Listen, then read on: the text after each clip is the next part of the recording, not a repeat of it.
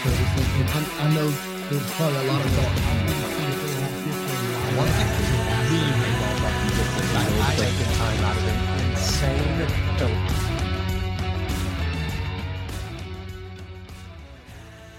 Wow, you are going to be blown away by Jose's story.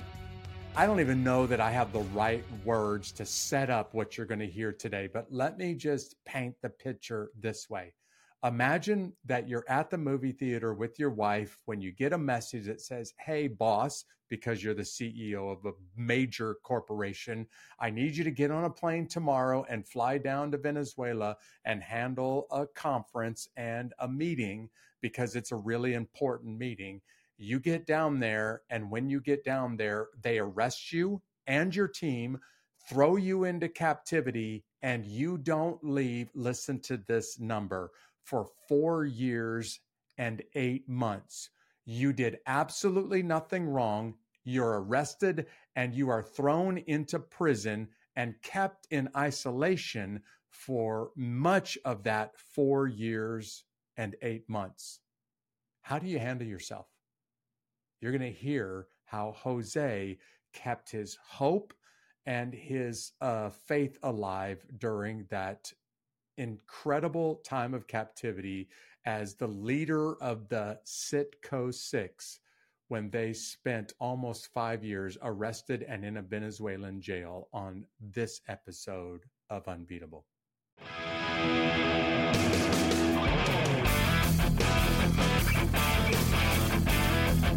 Hey, before we get into the interview for this episode, I want to invite you to go with me on the trip of a lifetime. And that is not an exaggeration. I've spent more than the last year building a tour of the Holy Land that never existed before. This is what we're calling the unbeatable adventure, where we're going to rappel, we're going to climb cliffs, we're going to ride mountain bikes through the countryside, we're going to swim in the Dead Sea, we're going to climb trails, we're going to spend nights under the stars and spend days in luxury hotel rooms. We'll be in fishing boats on the Sea of Galilee. This is basically everything that you could want to do with action and adventure in Israel, plus all of the world's great historical sites there. And the dates for this trip are March 17th through the 27th. I want to invite you to come along. We built this trip so no matter where you live in the world, all you need to do is buy plane tickets and show up in Israel on day one. And from there, we pay for and we take care of everything.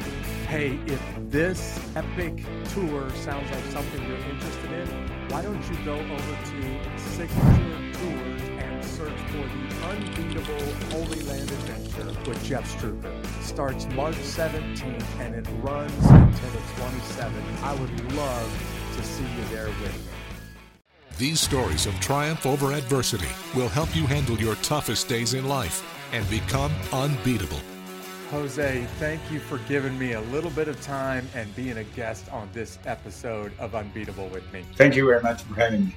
Look, I tried to practice this a couple of times right before we started recording, and I know I'm not going to get it right. So I'm just going to ask you, would you pronounce your last name so that everybody who's...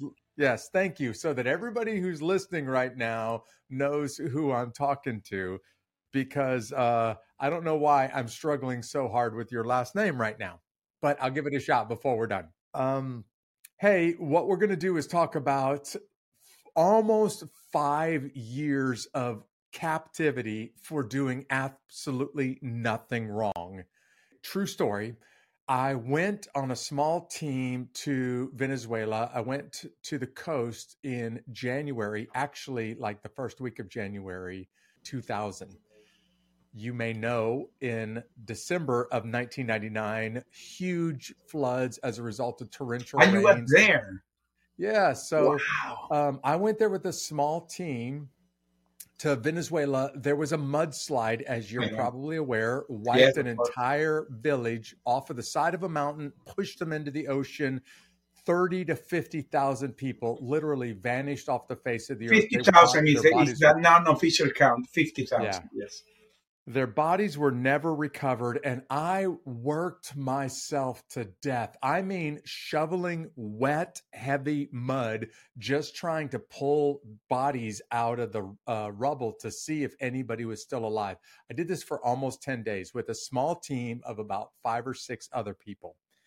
And the day that we were getting ready to leave, I'm clearly an American, obviously don't look Venezuelan. And the day that we're getting ready to leave and fly out of Caracas and head back to the United States, me and my buddy got stopped by 2 immigration guards, and they didn't want to let us on the airplane. And this was one of the most tense moments that I've experienced up to this point.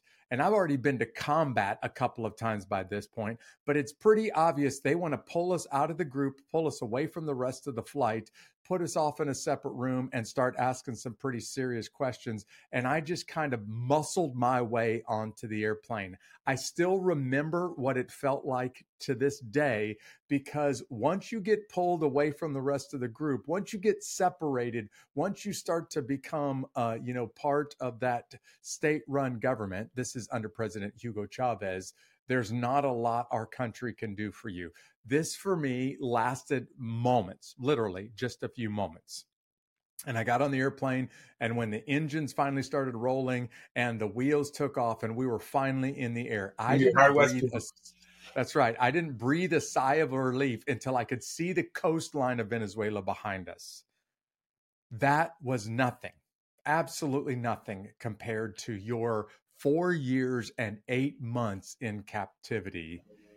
I needed to help people understand why you were going down to Venezuela as part of the Citgo 6. This tells you how notorious this event was when there's a name attached to it.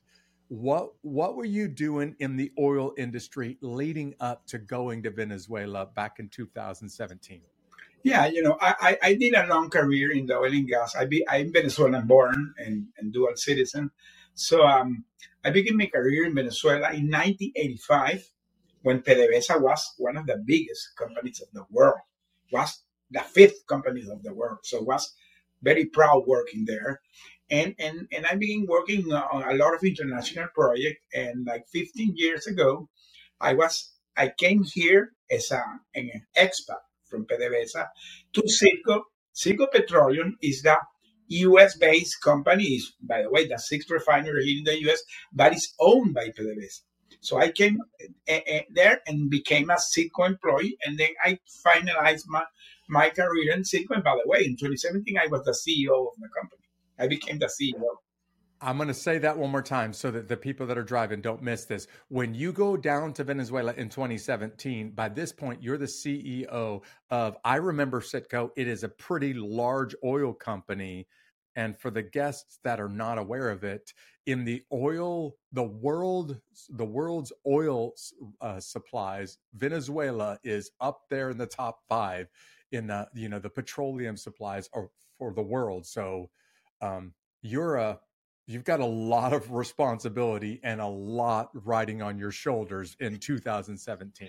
Yeah, and let me tell you, that's exactly right, because I became the CEO, and in August of that year, August 2017, began the big dispute with the regime of Venezuela. Hugo Chavez already was dead, and it was in place Maduro. Had like 3 or 4 years there. So they did a fake election, and then the president of the U.S. here, Trump, about that moment, decided to begin to impose sanctions in August. So that was the environment that was going around. And when I saw that, to tell you the truth, I told my wife, I said, I don't like this. I'm gonna get retired. I was having 35 years by that time in the company. So in October, I flew to Caracas because I normally went there back and forward, very normal. And I flew to Caracas and talked with my boss, but that was the president of PDVSA at that time, and asked him that I wanted to get retired. He agreed. He accepted my retirement to February the next year. So I was literally 4 months to get retired. Wow, you were 4 months away from retiring. 4 months. So I came back, was at Thanksgiving season, 4 days to Thanksgiving. I was preparing everything to my family. I were in vacation mode after that, and coming back 1 or 2 months after, gone, retired, becoming a consultant. That was my plan. That never happened because Of course not. in November 2020, I was in a movie here in Houston. I live in Houston. I was in a movie with my wife. I'm a big Marvel and DC fan. I was looking Superman, in a movie, relaxing, seeing Superman, and I received a phone call. I received that phone call that said, "Hey, Jose, you have to come tomorrow to Caracas. There's going to be a big budget meeting here." We were revamping a refinery in Aruba at that time. I had to make the presentation. So I didn't see nothing wrong. I went with my 5 top tier guys, my 5 vice presidents that were also Venezuelan dual citizens. And we did the presentation. There was a big room with 1,000 people around the world. I made my presentation. I had the plane in Maiquetía Airport waiting for me to come back to Houston. And as you said, that was the most terrifying moment in my life. Came like 20 guys with these, I always tell, there's like a Robocop outfits. Big tall guys. That look with some masks. Some masks like skeletons, very scary, very scary. When I see all those guys coming in, everybody got scared. And to tell you the truth, I didn't know, no clue who these guys were because they have here a big name in yellow that said DGCIM. The guy that's beside me, I said, "What is DGCIM?" And the guy was scared to death. That was the counterintelligence police that has been trained by the Russians, by the Cubans, by the Iranians, and by the Chinese. Can you imagine this guy, how evil they are? Well, this guy asked my name, and when I heard my name, I said, why this guy asking for me? Yeah. So they put us in a separate room, and then came a general. I'm the general, blah, blah, blah. And you are accused by espionage, treason to the country, embezzlement, corrupt. I was like, what the heck? They put us handcuffed, and that day began my nightmare. That was the beginning of the nightmare, my friend. So that's how this story started. All you and the 5 vice presidents that went with you are pulled off of this plane. Is it a private plane that you're on? It was a Circo corporate plane, yes. Yes, so a corporate plane. Basically, they just pulled the entire crew off of the completely, yes, yeah. And the guys that grabbed you off of that plane are not just physically intimidating, but that kind of intelligence, background makes them really scary because of their totally scary. The way they do, where you're an ex-military and you know what it is. Sure, they're yelling to you. That look, everything is set up to be scared to death. I know interrogation tactics, unfortunately, really well, and I know how overwhelming they're supposed to be. So, did you get a chance to even let anybody know when they pulled you off of this plane and threw you in a room? Or at this point, did they take your phones and everything else? Everything was taken. The only way my family knew is I had the driver waiting for me, and the driver, when he saw everything, called my wife here in Houston. He said, something wrong is going to Joseba. Of course, in minute was hitting all the news because the way this guy behaves, they are really mean. They know how to be mean. So the announcement was done by the president. We got those spies, blah, blah. So when we realized what was going on is that we were caught in the middle of this big dispute between the U.S. and Venezuela. We never thought that we could get caught in that situation. To tell you the truth, in my nightmare, I thought that. Yeah, I want to give the audience a little bit of geopolitics right now, very briefly, so that before you keep telling the story. Venezuela, because it's so rich in oil, when there's an embargo against other countries, North Korea, Iran, other countries like that, although they're international embargoes, sometimes Venezuela will, sometimes they won't honor those embargoes. And as a result, the rest of the United Nations countries that are trying to honor those embargoes then get there starts to be beef between those countries, i.e., the United States and Venezuela, and it just goes downhill. When the president, and this is for the audience, when the president starts to parade you around and tell the country of Venezuela, look who we captured, now it puts the president and his administration in Venezuela in a position where I've got to take this thing to the full extreme, or else I'm going to look bad in the eyes of my people if I don't, severely treat you and prosecute you and either send you away for the rest of your life or kill you. I mean, that's typically how it's going to go when you become a very public presidential pawn at this point, which is what happens to the Citgo 6. Yeah, let me tell you, Jerry, next 10 months, I was totally disappeared.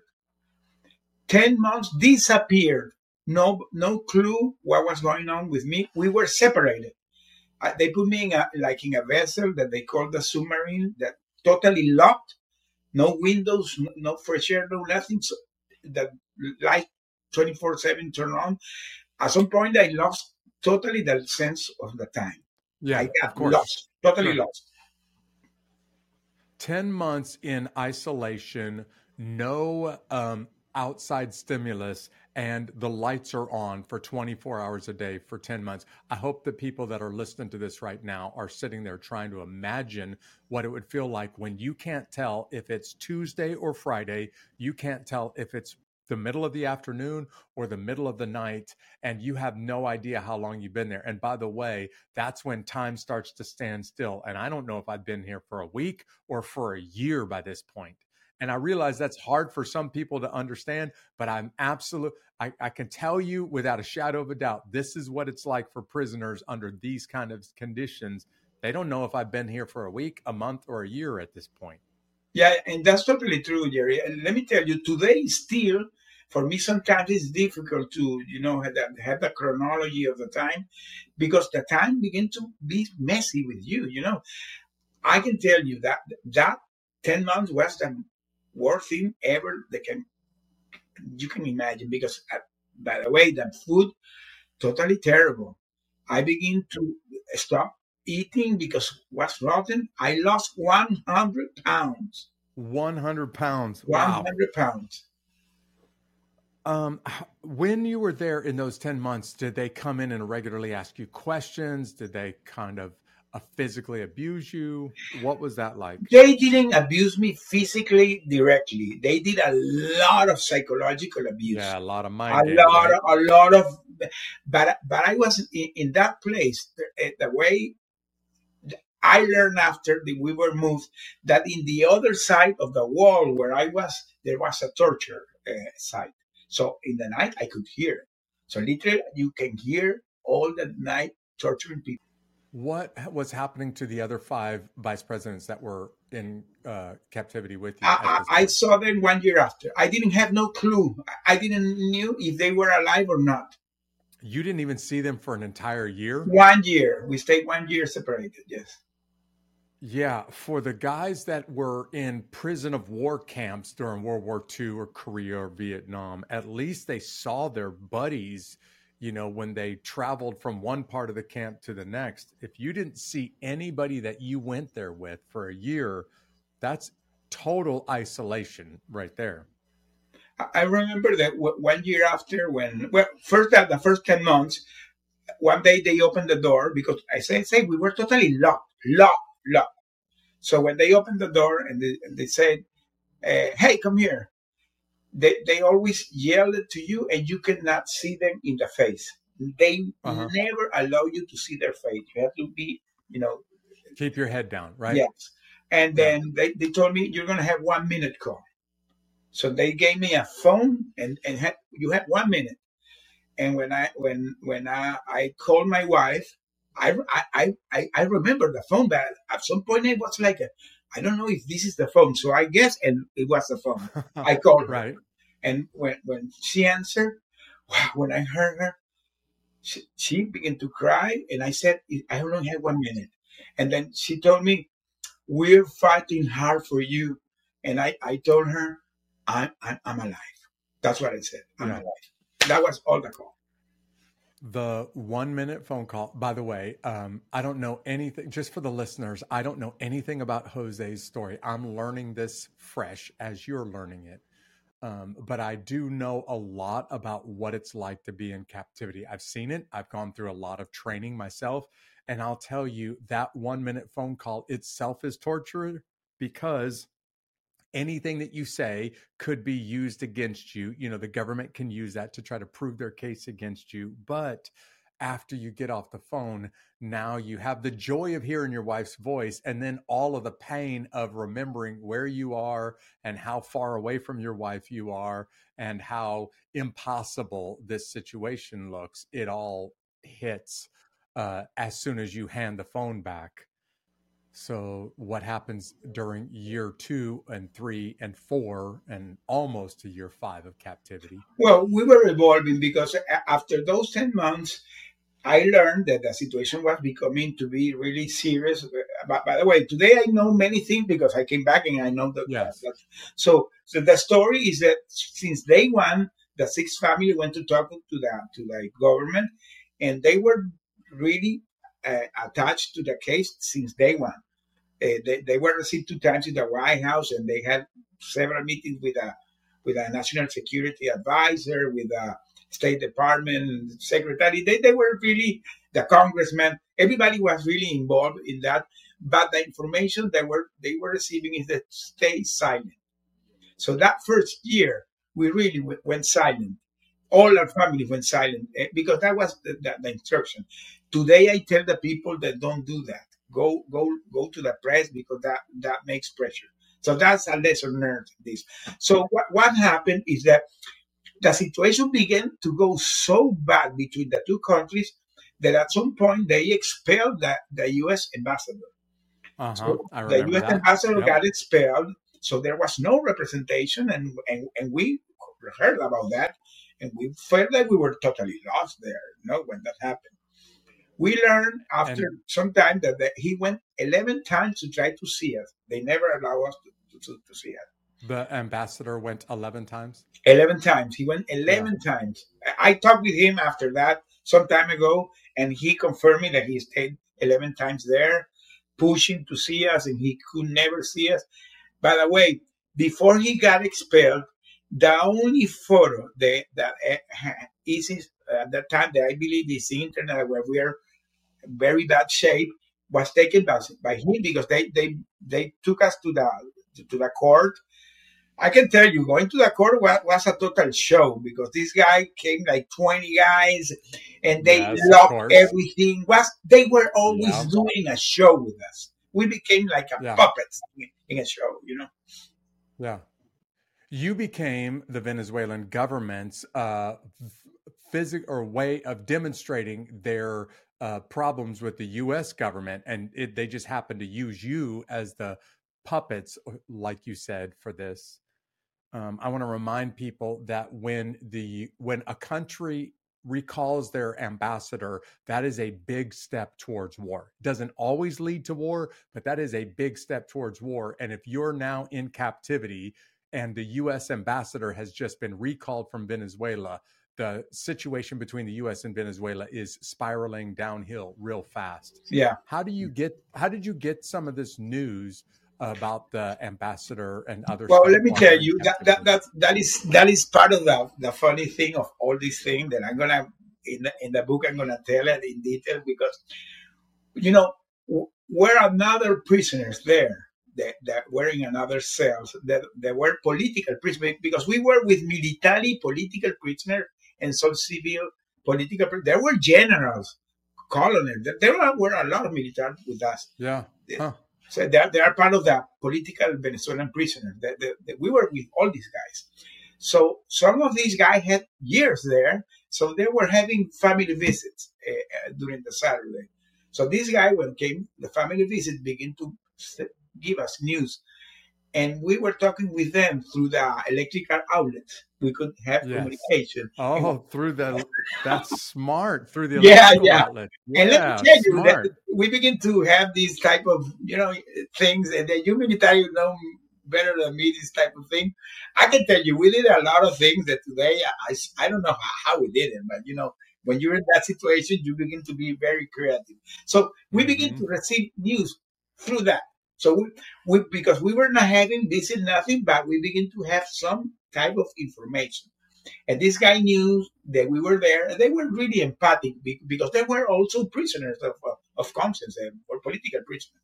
So they began to bring up some kind of news, and we knew that there was going to be a commission of the UN coming to visit that because it was all over the news. And they came to visit us. So when the guys of the UN came and they saw us that we were really in bad shape because I have had pneumonia. One of the guys, I heard that he had Oh, bronchitis. man. He gave me scabies to me, so we were really in bad shape. That with Yeah. no medicine, no medicine. We're talking about 2018 was one of the worst years ever in Venezuela because the oil embargo was in place, the sanctions Uh-huh. were in place, the country was a lack of food, medicine. There was a national blackout. Happened a lot of things at that time, and we were there. So when these guys of the UN came, they went and they talked with the president and said, "These guys are gonna die. You have to take care of them." So that's why they decided to begin to allow us, our families, not them, our families, to provide food. So one of my sons had to flew to Colombia.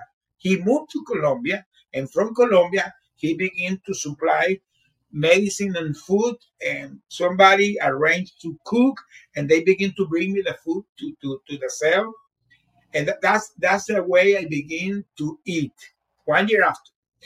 And Your your family had to provide the food that you survived on, and it during had to come across the Colombian border. let me tell That's you, they incredible. stayed doing it during 4 years. My son stayed 4 years in Bogota, doing that every week. That was Wow. a weekly routine.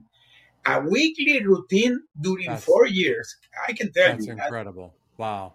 Yeah, amazing. But what's the only way? My wife always says today that what she was trying to do was trying to provide me quality of life because that they begin to allow it to do it. And let me tell you something else. That's the way I managed to have a communication because I said, okay, now I'm having this food. They were asking me to the trash can to bring it back. So I begin to, in a double button, smuggle letters. I begin to smuggle letters with her, and the letters begin to go through. And let me tell you, we stayed doing that during 3 years. I stayed three Three. years smuggling Yeah. letters, and when I came back, my wife had compiled almost 1,000 letters. 1,000 letters. She had put it in Word, and that is today what's going to be my book. That my book is going out is based on those letters. The letter that she and I wrote back and forward during 3 years. We stayed with it 3 years. Your family is amazing. What is your wife's name? Mary's, she's my hero. Yeah. And your son that moved to Bogota, what is his name? John. Um, for people that are not aware of just how psychologically traumatic prison is, it's well documented when people lose the will to fight for their own life, basically lose hope that they'll ever get out of a prison camp or out of a, you know, some kind of political prison. That's the moment that their health starts to decline, and almost every one of them died. So when your wife is providing you food and your son is getting the food and medicine across the border, they're not just giving you quality of life, they're actually giving you hope that you might survive. And if you lose hope, and here's the thing that every prisoner anybody who's ever been in a foreign prison will tell you, the moment that you lose hope is the moment that you're going to die. I So the saw fact guys that going through that situation there. I saw several cases that your they didn't wife, make it.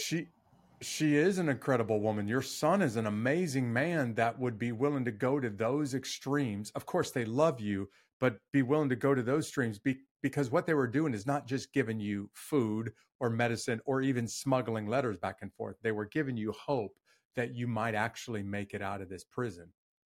That is totally true. For me, the situation began to evolve, and after that, 1 year after, because at that time already the pressure was really high, so they decided to put us together.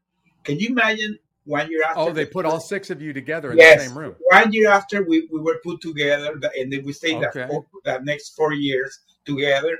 Very tiny room, 100 square foot, living in a closet, but we were together. Yes, and you could encourage one of those guys when they were really having a bad day. They can encourage you when you're having a bad day. Wow, man, you're nailing it. That is exactly what we did. You know, the first day we saw it, the first thing we did, we hugged and we cried. We cried like babies because we saw that we were all alive. And then we did, I always say this episode that we did like a board because we were, you know, oil and gas executive, the 6 of us. So we did like a round table. By the way, the first time in 1 year we had a table. We were eating in the floor. So we saw a table was like a big deal. We sit down in the table and we decided to create a plan. The plan that we created is today what I call the Life Built for a Survival Guide, my coaching program. Okay, but was based on some techniques that we really thought that we were gonna help us, and we created a plan, a very structured plan, because oil and gas is kind of the military. You know, you always have this strategic thinking, so you are prepared for that. So we created a plan to eat, to clean, to do exercise, to wash ourselves. We didn't have running water, by the way. One of the guys, he did a calculation how much water you can have. So we have these small cans of 5 liters, 1 gallon. So we had 3 gallons per person per day. So that was it. So we stayed with them during 4 years that we began to have we had 3 bunk beds. And so we did a plan that everybody could eat in peace. We created a system that a light turned on and turned off at some point. No noise. They begin to allow us to have radio, so everybody had headphones. So it was a totally silent. If somebody was down, everybody came to jump. It was really, really, really structured. And at the end, we begin to read the Bible and we begin to pray almost 3 hours per day. And at the end, one of my guys, he shouted out very loud, "We're gonna come back strong in soul, body, and spirit." All right. And we went to bed. Yes. We went to bed. So we begin to do it on a daily basis. Every day, 1 day at a time. We begin to do that 1 day, 1 week, 1 month, 1 year, and we came back. And we're here. I want to tell, I want people to hear just the change in spirit of people looking each other in the eyes in that room and saying, we're going to get strong, we're going to get healthy in mind, body, and spirit, is your way of saying, we're going to beat our captors by surviving and making it out of here alive. And again, that's the thing that causes people to survive. The moment that they lose hope is the moment that they start to die. But I also know this. You are the CEO, you are a leader, and any leader in an environment like that is not only worried about their family, not only worried about their own personal safety, but you got to be thinking about those 5 guys, especially for that first year when you have no idea if any of them are alive or dead or at home or what. And the extra burden that goes along with being a leader in captivity is concern for the 5 vice presidents that you took with you. So I can only imagine the tears that were flowing when you had a chance to see those 5 guys again. That is a moment that I will recall for the rest of my life. Yeah. For the rest of my life. And I believe it was like a magical moment. I don't keep up with Venezuela as well as I should, but there was a point where the people of Venezuela were so disgusted, so frustrated with the government that they took to the streets. They were asking for a recall. There's great political pressure on the president at one point. Was that while you were still in captivity? No, it was the year before. But the funny thing, all those guys that were kept as political prisoners, I met all of them. I know those are the guys that were involved. They were with me. They were with me. Sure. I know all these guys. So that was 1 year. The rest was 1 year before. They killed a lot of people in the street. A lot of people. I bring that moment up, 2016. Thank you for reminding me, because of how volatile and how dangerous the entire situation is in Venezuela. And the president is basically hanging on to power by his fingernails and by, killing or throwing in prison anybody who stands against him. So again, you are his public toy, his puppet, to show how strong he is against the U.S. government. I'm surprised that anyone was able to negotiate your release, but let's just fast forward a little bit. Before we get there, I do think I need people to understand. We're recording this episode just a couple of days before Christmas. Now it's going to air in the middle of January, but I have heard multiple people that have been in prison for years say that first Christmas was brutal. And then there was a second Christmas and it was worse. And the third Christmas was worse. And the fourth Christmas was worse, because I don't know if I'm going to be here for 10 more Christmases or if this is the last one. And I just want to ask you, how did you handle those big moments? Anniversary, children's birthdays, Christmas.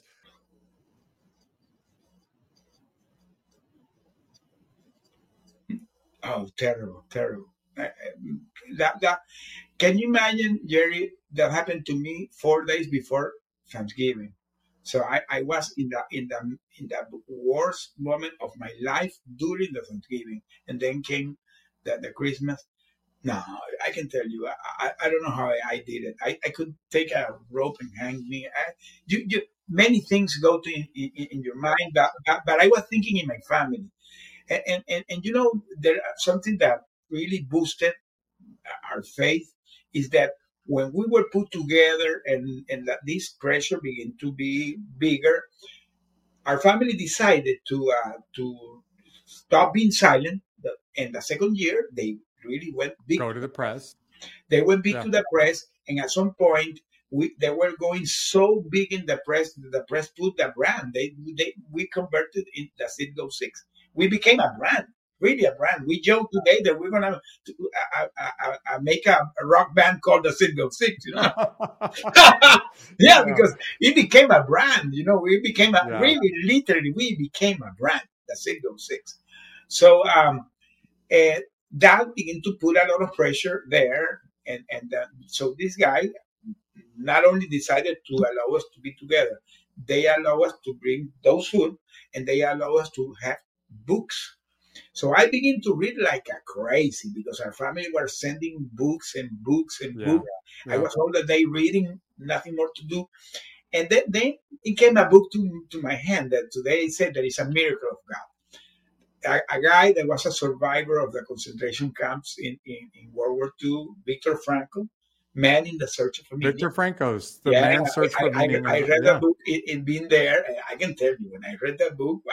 First, I understood where we were. We were really like in a concentration camp, because most of the things that he says in his book, we were suffering. But when I heard about how, if you find your purpose in your life, how you make that connection with God, how you find that meaning, wow, that was for me like, okay, this is it. So that really, really made us like, okay, this is it. This is what we're going to do. And today, I can tell you, for me, Viktor Frankl became like that my light, that he lighted. He was like a blown mind reading that book.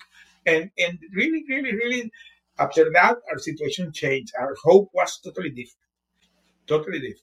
Yeah, well, that book has touched millions and millions of people that have never been in captivity, But but can you I imagine my can case? only guess what kind of a lifeline, like a life preserver it must have been. Yeah, for me today, I encourage everybody to read that book. Everybody, and everywhere I go, I talk about that book because that book it really changed my life. I can tell you, it changed my life. Let's talk, Jose, about how you actually get released. Would you describe what happens? I want to make sure everybody hears this again. You are just a few months short of 5 years. I'll say it in days: 1,775 days. That's 4 years and 8 months in captivity. How do you get released? What happens that causes you to get released? Okay, happened that there's a change of the administration, and when the new administration comes, one of the good things that was there was created a law, an act called the Robert Levinson Act. It happened in 2019, and this act first created the instance of protecting you as a wrongfully detained. uh, Now you are really under the umbrella of the protection of the state, that they can make strong decisions in your case. And there was created the office of the Special Presidential Office for the Hostage Affair, SPIA, that is in Washington. They they appointed an ambassador. It is today is there, Roger Carson. Maybe I don't know if you know him. Roger Carson. He's a ex Navy SEAL. Well, Roger was appointed by Trump, and he was ratified by Biden. That good news, because there was no transition. And that guy, he 1 year before he could do a quietly travel to Venezuela, the first time the official American was in Venezuela was 1 year before. Wow. Then he came to visit to us. He went to visit to Wow. us, and then we had like a 2 hour talk with him, and he told us, "I'm doing everything to release you guys. You're gonna come back." So he began to visit every 3 months. He was going there. He came in December 2021, then came in March 2022, and came back in May 20. In March 2022, he could bring one of the guys. One of the guys that was in the worst condition, he could release it, like a proof. He could get one One. of your vice Yeah, presidents yeah, released. yeah. One. Gustavo was released in March 2022. In May, there began to be a lot of info, because remember I was having the letters, so I was really more informed about what was going on, and there was a strong kind of agreement that we could get released in May. Something, this thing. Remember, this is something that is high politics, that between the two countries. Something wrong happened, and thing didn't happen. He came back in May. In October 1st, 5 a.m. in the morning, they came to the cell and told us. By that time, they were calling us the 606. Hey, 606, come here. We became the 606. 606, come here and dress up. So we thought that was Roger coming, his visit. And when we dressed up, we saw a lot of people there, and they put us in an armored truck. And when I saw in this small window, I saw that said Maiquetía Airport. I said, wow, this is happening. They put us in a plane, kind of funny. It was a PDVSA plane. I knew the plane because I flew in those planes a lot. So it was a PDVSA plane, and they put us handcuffed. They tied our legs, and they wanted to put us in books. I said, hey, what this guy gonna do with us? I begin to be kind of scared, because you don't know if this guy gonna throw you in the middle of the sea. Right. Yeah. We found a nice landing in a small island called San Vicente and Grenadines. It's a very tiny island that is in the top of Dominican Republic. We landed there in the middle of nowhere, and we were, what the heck were we doing here? So, like 5 minutes after, came the plane of the U.S. with the two nephews of Maduro, and then it came. We learned that day that we were released to a prisoner swap. He came through a Wow. prisoner swap. Something I can similar to what's happening today, what I was telling you. Yeah. I can only imagine the feelings when that US airplane showed up and you got, people grabbing you and hugging you and telling you I this sent is you the real and you're photo. One of actually the going photos home. that your assistant has is that photo we took inside the plane. You have it in the stream of photo. I Yeah. sent it to you. Yeah. I sent it a photo. There was a photo where all of us are there, and it was really wow. I can tell you, all of us were crying, we're hugging. Wow, what was that Sure. emotional moment? I have a quote that I used to have hanging on my walls for almost 10 years. And the quote was scratched on a piece of paper. It was left on the floor of a military airplane that landed at Clark Field in the Philippines. And it was the last remaining prisoners that came out of the Hanoi Hilton at the end of the Vietnam War. And this quote basically said, and I'm telling the listeners about this quote just to try to, I don't think that words can describe the feelings the moment that you realize, actually, I'm free. But the quote said, freedom has a taste to those who have fought and almost died that the protected will never know. And basically, what that prisoner in that North Vietnamese prison camp was saying is, I now experience freedom that I've never experienced before because I lost freedom like I've never lost it before. And I can tell you from many examples of military that have been in prison of war camps, they'll never forget the moment that they realized I'm finally and fully free. And it will stick with them for the rest of their life. I I don't know that there are words to describe what that moment must have felt like for you. I had several moments during that when we were putting in the U.S. plane. I was kind of was a mixed emotion that wow, we released.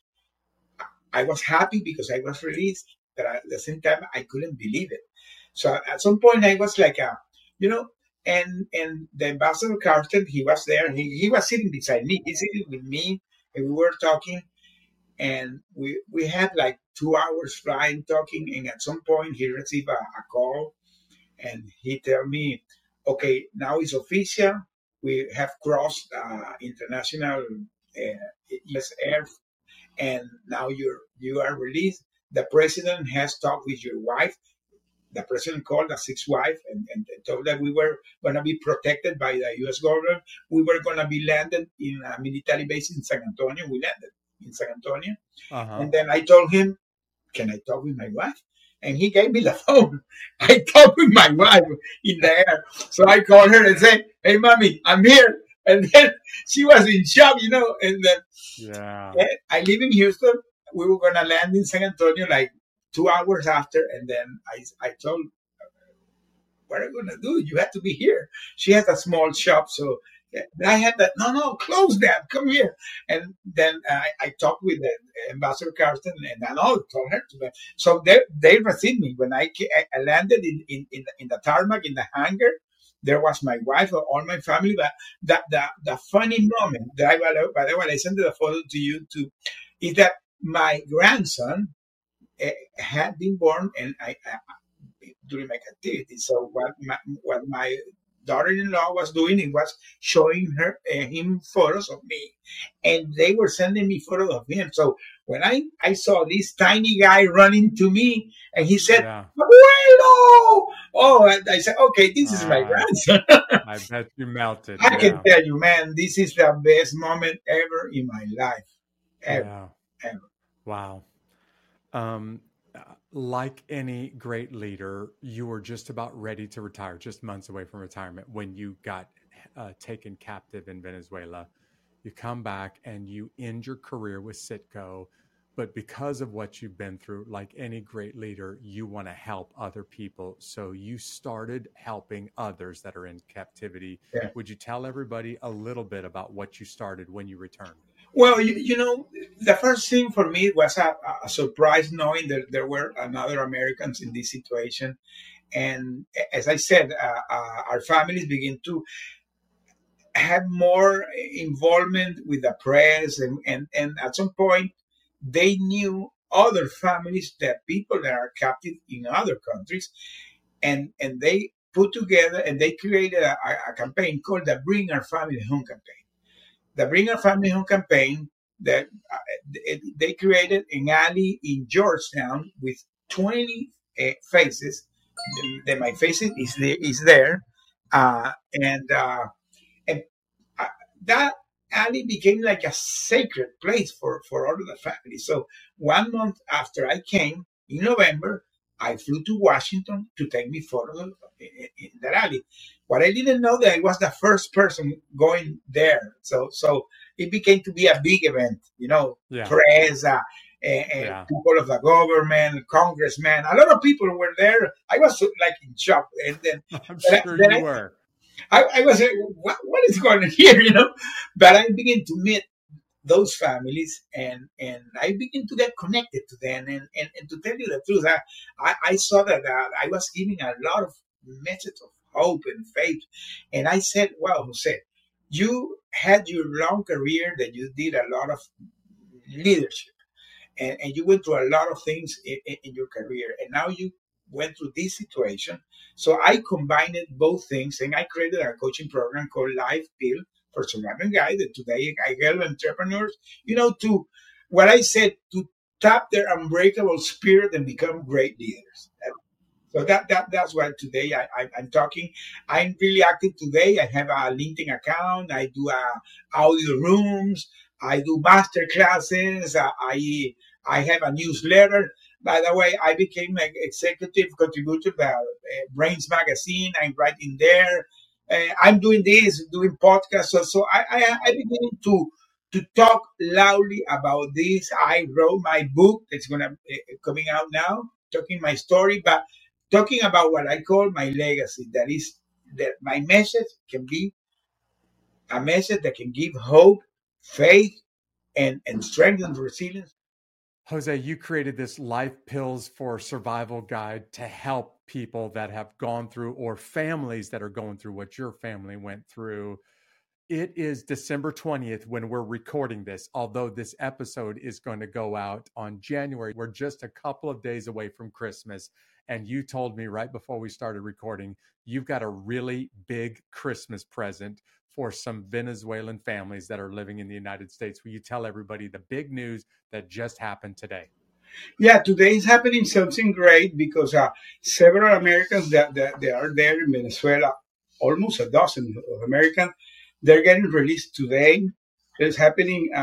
It's in, these always are some tricky things, but today even the Secretary Blinken did an announcement. They're not officially announcing it, but it's going to happen. A prisoner swap could happen in any moment. Is it under development? And today I'm connected with all these families.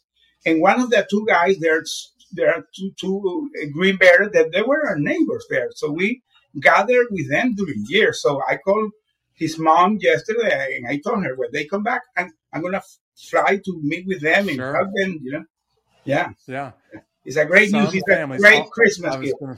Yeah, that's what you took the words out of my mouth. About a dozen families are going to get their best Christmas gift ever.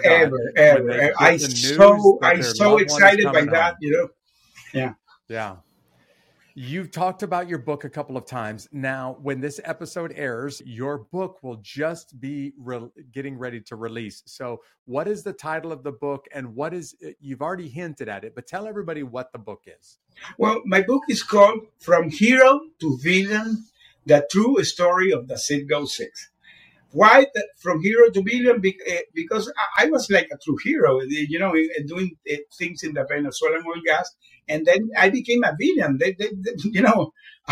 A spy, a treason, all this stuff that they invented, fake thing, everything sham. So I became from hero to villain, and it's the true story of the Citgo Six. I'm telling by my own and unique perspective, because the letters I wrote with my wife, because we were six. So I respect, the other five guys. This is my personal story. This is my personal story, what I went through, how the situation went evolving, and the message that I want to have today to the people that any adversity in your life you can survive. Yes, that's the reason. That's the reason this podcast exists. But I'll tell all of the listeners, if Jose can go through 4 years and 8 months of captivity for doing absolutely nothing wrong and still be healthy and now helping people on the other side of it, you can go through whatever it is you're facing right now. And maybe you can pick up Jose's book, From Hero to Villain, The True Story of the Sitco Six, and it'll encourage you if you're struggling and people are treating you bad and you didn't even do anything wrong to deserve it. Jose, I want to tell you, thank you for taking some time out of your very busy holiday season to do this interview with me. We're going to let our listeners know how they can get a free copy of your book. I'm going to buy a copy and give it away free to somebody who's listening today. But I just want to tell you, you're an inspiration to me by the way that you conducted yourself in that prison camp. And now by the way that you're using your experience to help other people that are going through the same thing. So thank you for what you're doing. And for those 12 families that are going to learn today that their loved one is getting released, Merry Christmas to them, right? Yeah, Merry Christmas. Merry Christmas. And thank you for a so beautiful program, my friend. Yeah, Jose, it's been great talking to you. I hope you and your family have a great week. You too, my friend. Bye. I hope you were blown away by Jose Pereira's story. I told you I was going to try to pronounce his name during this episode, and I know I just mutilated it. For all of you native Spanish speakers, forgive me for my pronunciation. But for everybody that's listening to this episode, when you hear Jose's story, when you hear what Jose has been through, I am convinced you should be able to look yourself in the mirror and say, well, I can handle what I'm going through if Jose can handle what he's going through. And Jose was able to do the same thing when he picked up Viktor Frankl's book and read what he went through in a Nazi concentration camp. The whole reason Unbeatable exists as a podcast is to just help you face your worst moments in life and get up and dust yourself off and not lose hope. Because as we said in this episode, you lose hope and the end is right around the corner. We also talked about Jose's book, so somebody is going to get a free copy of that book, and all you have to do to get a copy is become part of the Unbeatable Army. It is our totally free email list. I send content out, not just about the episodes, but I do regular content throughout the week, and I deliver it straight to your inbox. So if you want to be registered for a free copy of Jose's book, From Hero to Villain, or if you just want some pretty amazing content delivered to your inbox, why don't you go over to unbeatablearmy.com. You can also subscribe to this podcast on YouTube or your favorite podcast platform, and you can follow us on social media, because on social media, you're going to find a lot of other people that are unbeatable also, like our fan of the week this week, Sergeant Michael Sergiu, Sergeant Retired Michael Sergiu. Thank you for staying connected. Thank you for being so involved. Thank you for being part of the Unbeatable Army. I hope that you have a great week. I hope that you're inspired by this episode. And I'm going to try to bring you another guest next week that's equally inspiring. Thanks for joining me. God bless. These stories of triumph over adversity will help you handle your toughest days in life and become unbeatable.